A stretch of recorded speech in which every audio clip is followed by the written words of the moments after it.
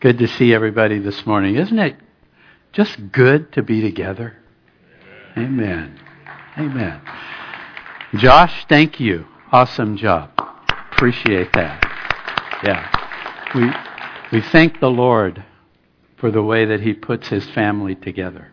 And then we get to be a part of it. So a little bit of review.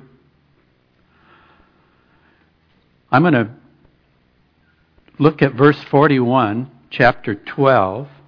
You got your Bibles, get them open. Did you catch that verse? A little bit of review. These things Isaiah said, so going back hundreds of years. John's saying, Isaiah saw His glory. Do you remember that? He spoke of Him. So what did Isaiah say? In a vision, Isaiah chapter 6, verse 1, he says, I saw the Lord high and lifted up. Holy, holy, holy is the Lord of hosts. The whole earth is full of His glory. So, number one on your sheet. John wrote that the glory Isaiah saw, the glory of the Lord, he saw Jesus, the pre-incarnate Christ. The implication is startling. Jesus is this Lord of hosts. This is a great verse when you have discussions with those who are being deceived and they're being told that Jesus is something less than God, very God, the Son of God. A wonderful mystery to ponder, isn't it? That our God, our Creator, would become one of us. I love the verse 1 Timothy 3:16. Great is the mystery of godliness, that God was manifested in the flesh, justified in the Spirit, seen by angels, preached among the Gentiles, believed on in the world, and received up to glory. That God would choose to become one of us. Oh, isn't that so amazing? And then beyond that, that He would choose to die in our place, to take our sins, my sins, upon Himself, to set us free for eternity. Well, now we come back to the scene. Jesus' final public invitation, verses 44 through 50, as we begin to look at that section. So remember, He's speaking to the religious leaders and the crowd that's gathered. And Jesus cried out and said, He who believes in me believes not in me, but in Him, the Father who sent me. And he who sees me sees Him who sent me. I have come as a light into the world from heaven itself, that whoever believes in me should not abide in darkness. Number 2 on your notes, that Jesus is making a final public appeal to the Jews who would crucify Him. And He's saying, whoever believes in me, oh, how He loves them. Isn't that amazing? The invitation is to these religious leaders who already tried to stone Him 2 times that we're aware of. And He's giving this invitation to them. And the love of God is flowing as Jesus is sharing this. God so loved the world that He gave His one and only Son, and His one and only Son loved the world that He came, that whoever believes in Him should not perish, but have everlasting life. And Jesus goes on, verse 47. If anyone hears my words and does not believe, I don't judge him, for I did not come to judge the world, but to save the world.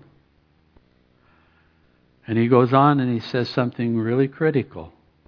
He who rejects me does not receive my words, and does not receive my words has that which judges him. What's that? The word that I have spoken will judge him in that day. And he's looking at these religious leaders face to face. And in your notes, number 3, deny the evidence, ignore the obvious about Jesus. And it's not Jesus who judges you. He loves you. That's why he came. It's your rejection of him that brings judgment on yourself. Each and every person has a personal decision to make, and it's about Jesus. 4, verse 49. I have not spoken on my own authority, but the Father who sent me gave me a command, what I should say, what I should speak, and I know that his command is everlasting life. The light of the world has come. Freedom from sin. Forgiveness. Being set free from the dominion of Satan in this world. Therefore, whatever I speak, just as the Father has told me, I speak. Jesus is now finished talking to the religious leaders. He's finished at the temple. He said all that he's going to say at this point. Now he begins to huddle together with his men, the 12 disciples. And the next 3 chapters in the book of John, that's what we're going to see. We're going to see the events in the upper room. It's known as the upper room discourse. Here's the exciting thing. The Apostle John says, hey, why don't you guys come with us and join us in the upper room? Chapter 13. Verses 1 through 11, we'll see Jesus washing the disciples' feet. So here we go. Now, verse 1, before the feast of the Passover, when Jesus, he knew that his hour had come. It was the time that he came to this earth to accomplish. It had finally come. All the teaching, all the miracles, all the words, all the love that he's poured out, it's come to this time. And Jesus knew that his hour had come and that he should depart from this world to the Father, having loved his own who were in the world. So he's leaving the crowds behind. His hour has come. He knows it. Every minute that he has now with the disciples, it's more precious than ever. Last hour on earth, he's spending with those that he loves the most. Jesus looks at his disciples and he calls them his own. Did you see that? So too, the followers, every follower of Jesus, we are his own. We are called his own sheep in John chapter 10. We're called his brethren, and he's not ashamed to call us his brethren. Those of us who just simply believe in him, give our hearts to him. He calls us his own bride, Ephesians 5. We are his body, 1 Corinthians. One that I like the most is this. We are his pearl of great price. Look at Matthew 13. The kingdom of heaven is like a merchant seeking beautiful pearls, who, when he had found one pearl of great price, he went and sold all that he had, and he bought it. What was the price? Peter tells us. He bought it with the precious blood of Christ. A great price indeed. Jesus has spent 3 years pouring his life into these men. Wow, these guys must have been really special indeed for the God of the universe to come and to call these 12 guys to be his men and to spend time with him. And these guys must have really been something else, right? Have you wondered about that? Well, Dr. Luke shares us a little bit about these guys that kind of bring them back down to earth. Dr. Luke shares this, Luke 22:24. This is the night in the upper room when Jesus knows that his time has come. He's headed for the cross. And what are these guys doing? Now there was also a dispute among them. Which one of them should be considered the greatest? What? What was Jesus' reaction? You see, he knew exactly what was going on. Look at the end of verse 1. He loved them to the end. He loved them to the uttermost. He loved them to the fullest extent.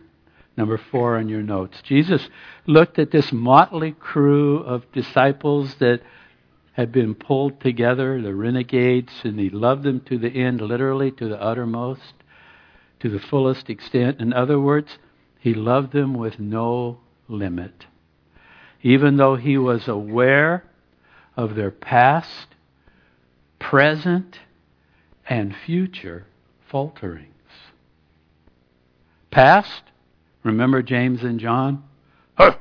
They don't want you to come to their village. Let's call down fire and toast them good.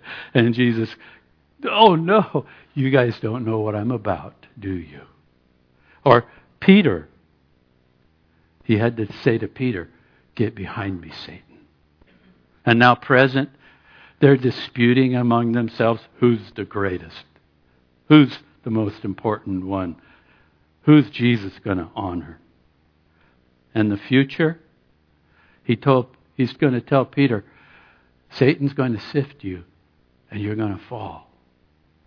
And he's going to tell all the disciples, you're going to betray me. You're going to leave me.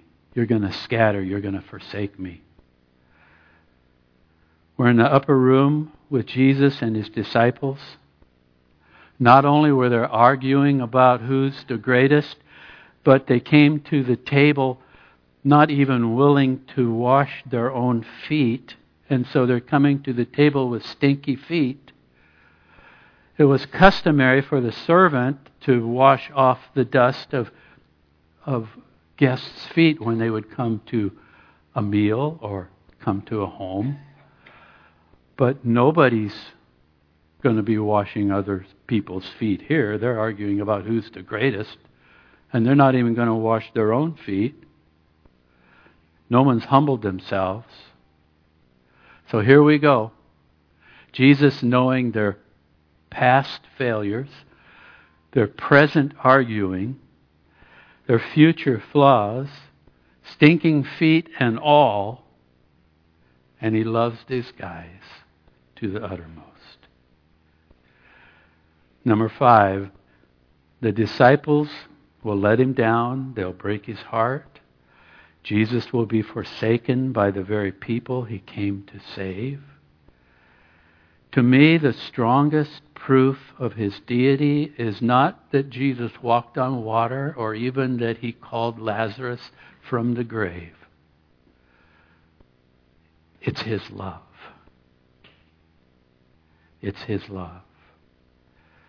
Despite the personal hurt that he endured, Jesus loves these men. Only God can love like that. And that's the kind of love Jesus has for you and for me. Isn't he something? So, we're in the upper room, we're at the dinner. The dinner being ended. The devil, verse 2, the devil having already put it into the heart of Judas Iscariot, Simon's son, to betray him. Verse 3, Jesus, knowing that the Father had given all things into his hands, and that he had come from God, and was going back to the Father, back to God, rose from the supper, laid aside his garments, took a towel, and girded himself. After that, he poured water into a basin and began to wash the disciples' feet and to wipe them with the towel with which he had girded himself. So Jesus is looking at this motley crew of disciples. They're bickering, they're stinky, and he just loves them. That's because who he is. That's telling us why he came. Only God has that kind of love. Romans 5:8.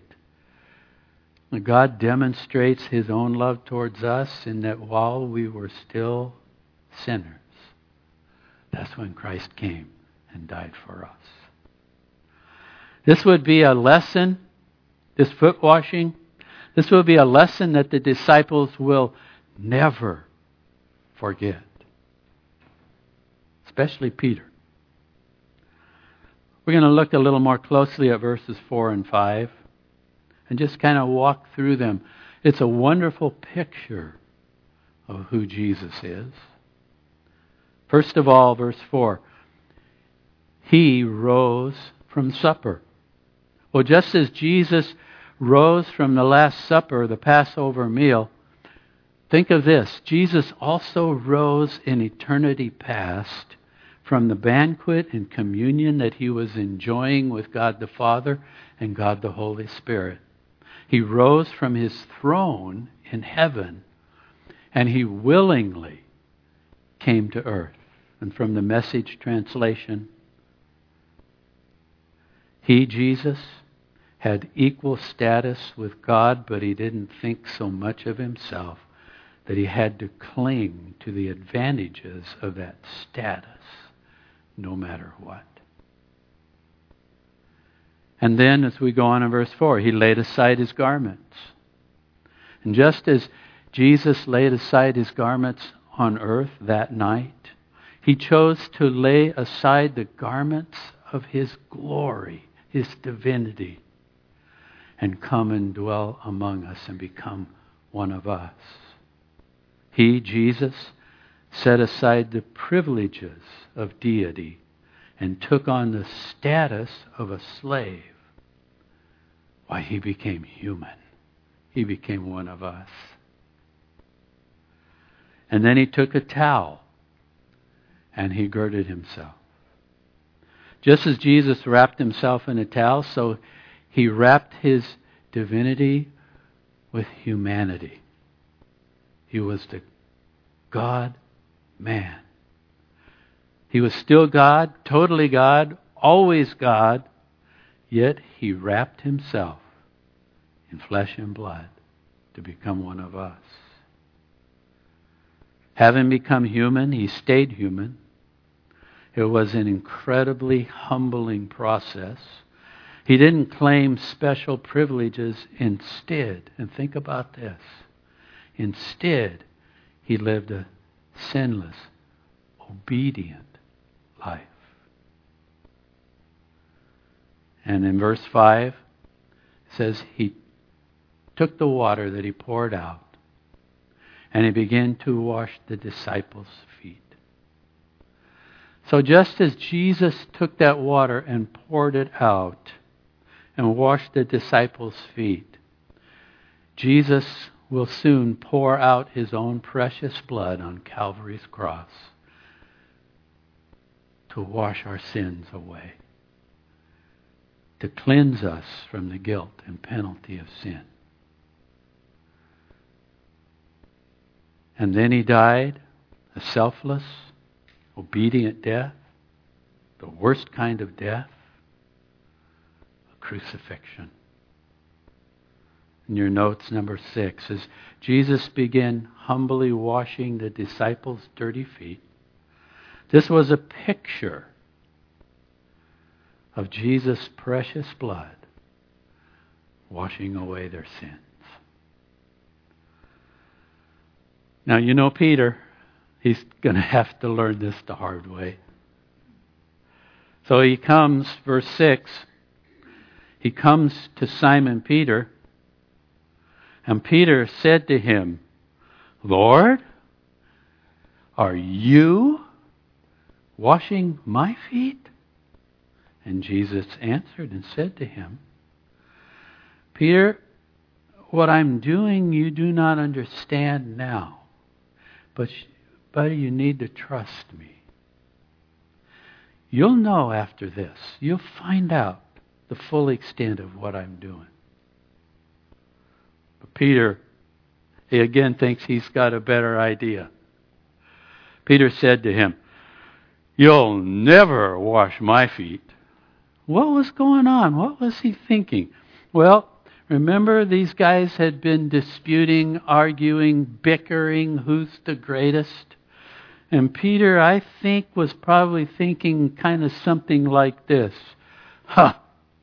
Those big shots that sit up at the head of the table that Jesus has sitting next to them. I'll show them who's the most humble of all. I'll show them who really loves Jesus. I'll show them who deserves to be sitting next to Jesus. Why, Jesus, you're not going to wash my feet. I'm going to show you who's the humblest of this crew, and I'll be washing your feet because you're the master. Aha! I passed the test. Right, Jesus? And what was Jesus' response to Peter's great surprise? Jesus answered him, verse 8, If I do not wash you, you have no part with me. His balloon popped. He goes, What? What's going on? What's happening? The last thing that Peter thought Jesus would be saying, he thought Jesus would say, Why, you are humble. You just come right up and sit next to me. You'll be number one in this bunch. But Jesus says, You let me do this or you have no part with me. And so I like Peter's response. He's a quick learner once he gets there. Simon Peter said to him, Well, Lord, not my feet only, but my hands and my head. He gets it. He goes, Peter, Lord, you just wash all of me. Whatever I need, you do. The song, The Precious Blood, came to mind. Oh, the precious blood that flowed from mercy's side,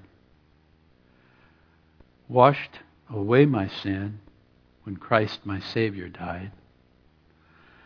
Oh, the precious blood of Christ the crucified, it speaks for me before your throne, where I now stand justified. The blood of Christ as He washes away our sins. That word justified, it just literally means just as if I'd never sinned. And Jesus' response to Peter when he says this is kind of fascinating as I looked this over. Verse 10, Jesus said to him, Well, now he who is bathed needs only to wash his feet, but is completely clean. And you are clean. Let's stop there. You are completely clean. You are justified. See, these guys had put their faith in Jesus. And Jesus is teaching them about what that means to be completely clean and then to need their feet washed.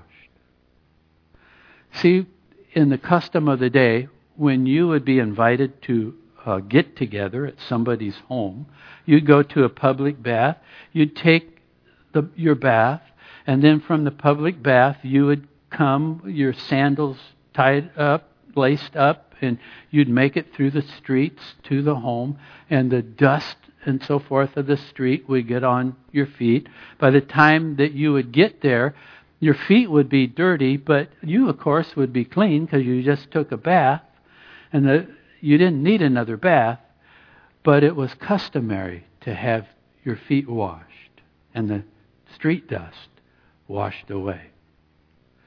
And Jesus says, he who is bathed needs only to wash his feet. That's the picture that he was showing them, that they would understand very well. And number 7 in your notes, and this is the case for a Christian. Come to Jesus and you get a bath. The blood of Jesus cleanses you from all your sin, past, present, future, justified, completely clean. In Christ, our inner man is spick and span as if we'd never sinned. But outwardly, we have to walk through this wicked world day by day. And we pick up the street dust, don't we? We pick up the struggles that are around us. The talk, the attitude, our disposition, the frustrations that we go through, our failures, the worldly associates, their negativism, the words that they use, the garbage that surrounds us sometimes. And Jesus is saying you don't need another bath. What you need, because your inner man has been cleansed for eternity, what you need is a daily, regular foot washing. We get cleansed, and the influences of this world are again washed away. I love the picture of 1 John 1:9. If we confess our sins, if we agree with God that we need Him, and we need Him to continually be with us and walk with us and to cleanse us. While He's faithful and just, our sins are forgiven, but He wants to continue the cleansing from inside out. And He cleanses us from all unrighteousness. He who is bathed needs only to wash his feet. Jesus wasn't quite finished. We finish verse 10, and you, Peter and the other disciples, you guys are clean. But then he says, not all of you. See, nothing ever surprises the Lord. He always knows exactly what's going on. For he knew, verse 11, who would betray him. Therefore he said, you are not all clean. Let's consider Judas for just a little bit as we kind of wrap this up. So Judas has been with Jesus for 3 years now. He's seen miracle after miracle. He's heard Jesus' words. He's felt the love of Christ. He's just walked with Jesus. You couldn't get any closer to Jesus than this group of guys were. And yet, through all of that, Judas has never opened his heart to Jesus. I can't think of anything more tragic. Can you? No. And it's kind of a picture. You can grow up in a Christian family, go into a church that loves the Lord and teaches the word of the Lord and loves each other. And you can walk with these dear friends, and you can go to Sunday school, and you can go to Bible studies, and you can go to church. And you can even feel Jesus in the presence of the community. And yet you can be like Judas. You just never open your heart personally to Him. Well, I can't think of anything more tragic than that. And I'm thinking if that could happen to the 12, it most certainly could happen in this church family. Oh, may that never happen. So as we wrap this up, the truth of the matter is John 1, 11 and 12. He came to His own, but most of His own did not receive Him. And talk about His own, Judas was one of the 12. And he didn't open his heart to Jesus. But as many as received Him, to them He gave the right to become children of God, to those who believed on His name. And Josh, come on up. Revelation 3:20, behold, I stand at the door and knock. And most certainly even at this Last Supper that Jesus was having with the disciples, and we'll see as we move forward in this context, that Jesus was even there knocking on Judas's heart. Whoever opens their heart's door, Judas, it's not too late. I will come in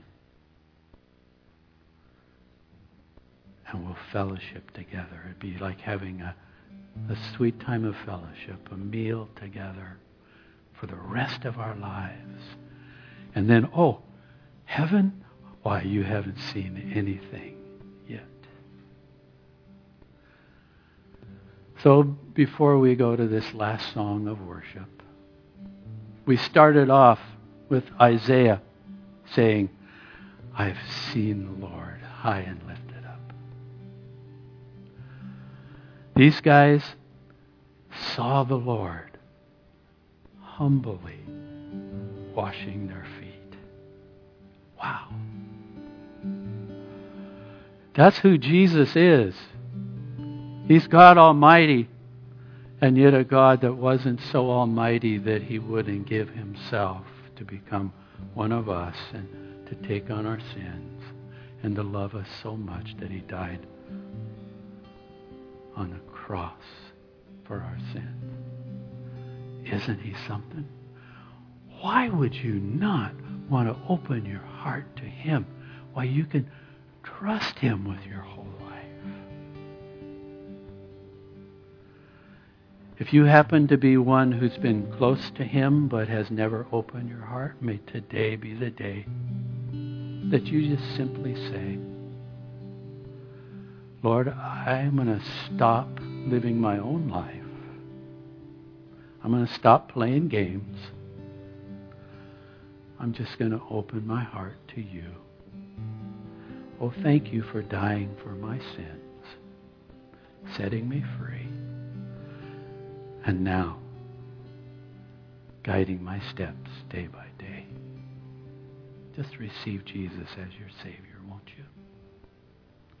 Lord, as we close this service, we see You high and lifted up, and we love You for being the one who became our servant to wash our sins away. Thank You for the hope that You've given us in showing us what love really looks like. And Lord, I pray if there's anyone who has been traveling in Your company but never opened their heart, I pray that today would be the day they open their heart to You. For I pray all this in Jesus' name. Amen. Let's stand and close our service and worship Him.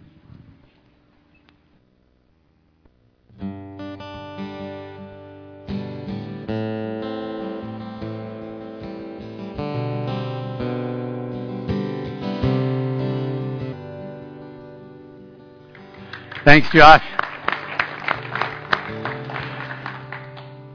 So, maybe you've been walking through this world and feet are a little stinky.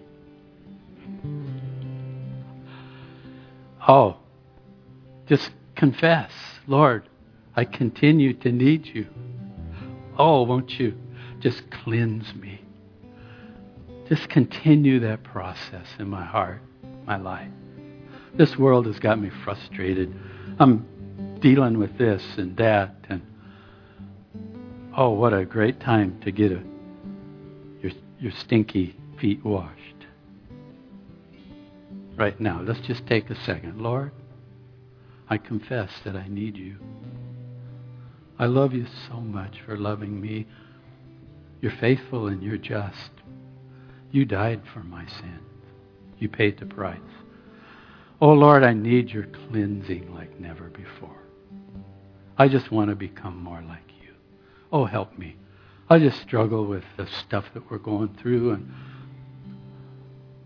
feel helpless sometimes.